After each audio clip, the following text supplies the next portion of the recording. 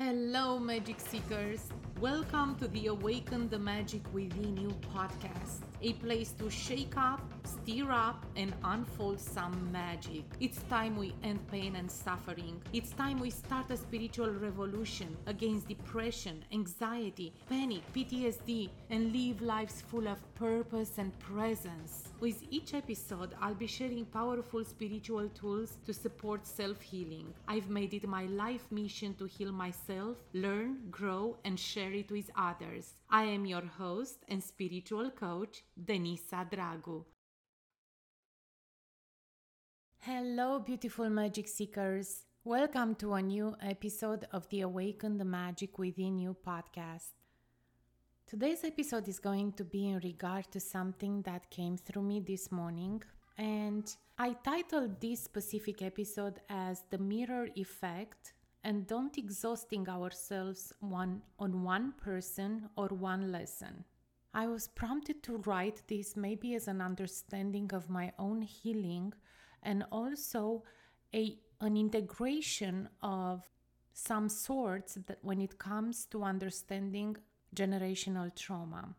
First and foremost, let's start this topic by remembering that we all are love and compassion. At our base, in our essence, at our core, we are all love and compassion. Now, I'm pretty sure that everybody heard the say, hurt people hurt people. So the hurt is the result of layers and layers of unconscious generational trauma, highlighted even more into this specific lifetime. If you are the chosen generation to observe it, heal it, and finally let go of it, then it's going to be a tough journey. I'm not going to lie. But it will only be a tough journey if we make no effort to heal the trauma and shed the conditioning. For those of us that seem to be surrounded by what the mind would label meanies and bullies, is because on a soul level, we are old souls. And our glass was almost full to start with. So when we come across unconscious behavior, we try to mirror for a while, and hopefully the person reflecting himself or herself into our mirror would use their free will to make a conscious choice, and obviously starting the healing process.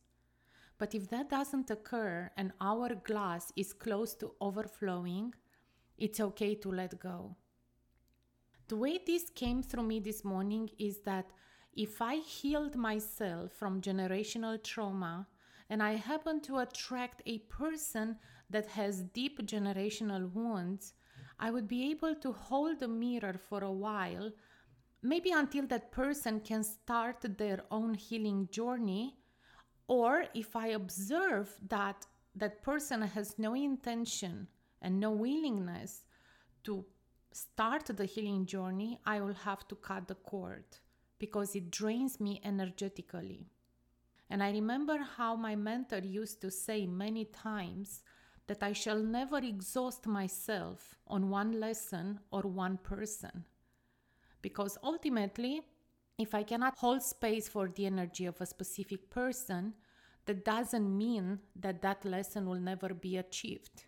It will come back to me through another person or another experience or circumstance, or maybe just recognizing when it's time to let go and closing that contract, it's healing enough.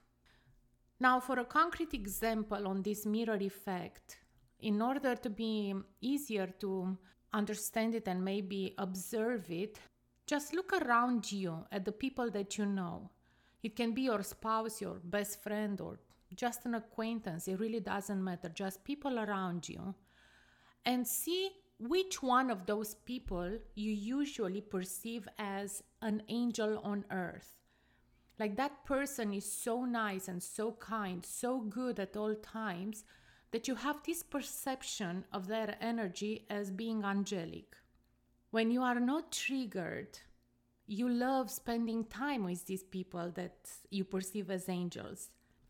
But the funny thing is that When you are being triggered by something and start hurting within, you tend to take it all and dump it exactly on those that you love the most. So you may be wondering, why is this happening? Well, it was shown to me that it's either because they have an innate ability to hold space for whatever triggers you.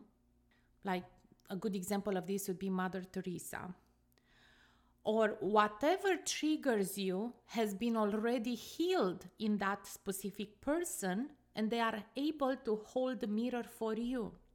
Hence why we tend to get off on the ones that are innocent, because they are holding the mirror for our own reflection. But when we are hurting, our reflection may not be something that we are ready to see. In my own life, I know for sure that my husband and my children are my angels on this earth. They held the mirror for me while I was going through the most horrendous healing journey I could have ever imagined and envisioned that I would go through. No matter how unconscious I was at times, I was always met with unconditional love. But nothing happened until I was able to recognize the reflection of my own behavior and the deep wound. And when I did that, I activated a desire to heal. And that's the beauty of it. When we make a conscious decision for ourselves, we always meet the right people or circumstances. That's how I met my self-realization mentor. That's how I got immersed into the teachings of Eckhart Tolle and then Michael Singer and most recently Adia Shanti. And of course, I shall definitely mention my soul sisters that held space when this mama really needed nurturing. So no, it's never a coincidence, but always a synchronicity activated by a conscious choice or decision.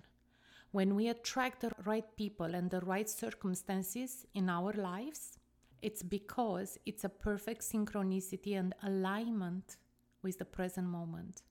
In conclusion, when the mirror is held for us, we have to take responsibility for our own healing. And if we happen to hold the mirror for others, and some are not willing to take a good look at themselves, then it's okay to drop the mirror and not exhaust yourself on one person or one experience, one lesson. Eventually that lesson would be fulfilled at the right time anyway, and that's none of your worry. When it's the right divine timing, it will happen anyway. If you are resonating with whatever I am sharing with you all, please don't hesitate to join me inside the private community, A Return to Presence. It's only $11 a month, and it's a sacred space for deep healing, non-judgment, and raising our consciousness together. It would be my honor to welcome you inside and walk this healing journey alongside you, soul brother or sister. And remember, if no one told you today, you are magical. Until next time, be well, my friends. And this is it for today, Magic Seekers. Thank you so much for listening. You know, I'd be most grateful if you could rate this show, and if you resonate with any of these, please hit the subscribe button. This would mean a lot to me. Also, if you feel inspired to work together, don't hesitate to contact me on Facebook or Instagram under the same name, Awaken the Magic Within You. There are several ways in which we can work together. That's it! That's a wrap! Until next time, have a magical day, so be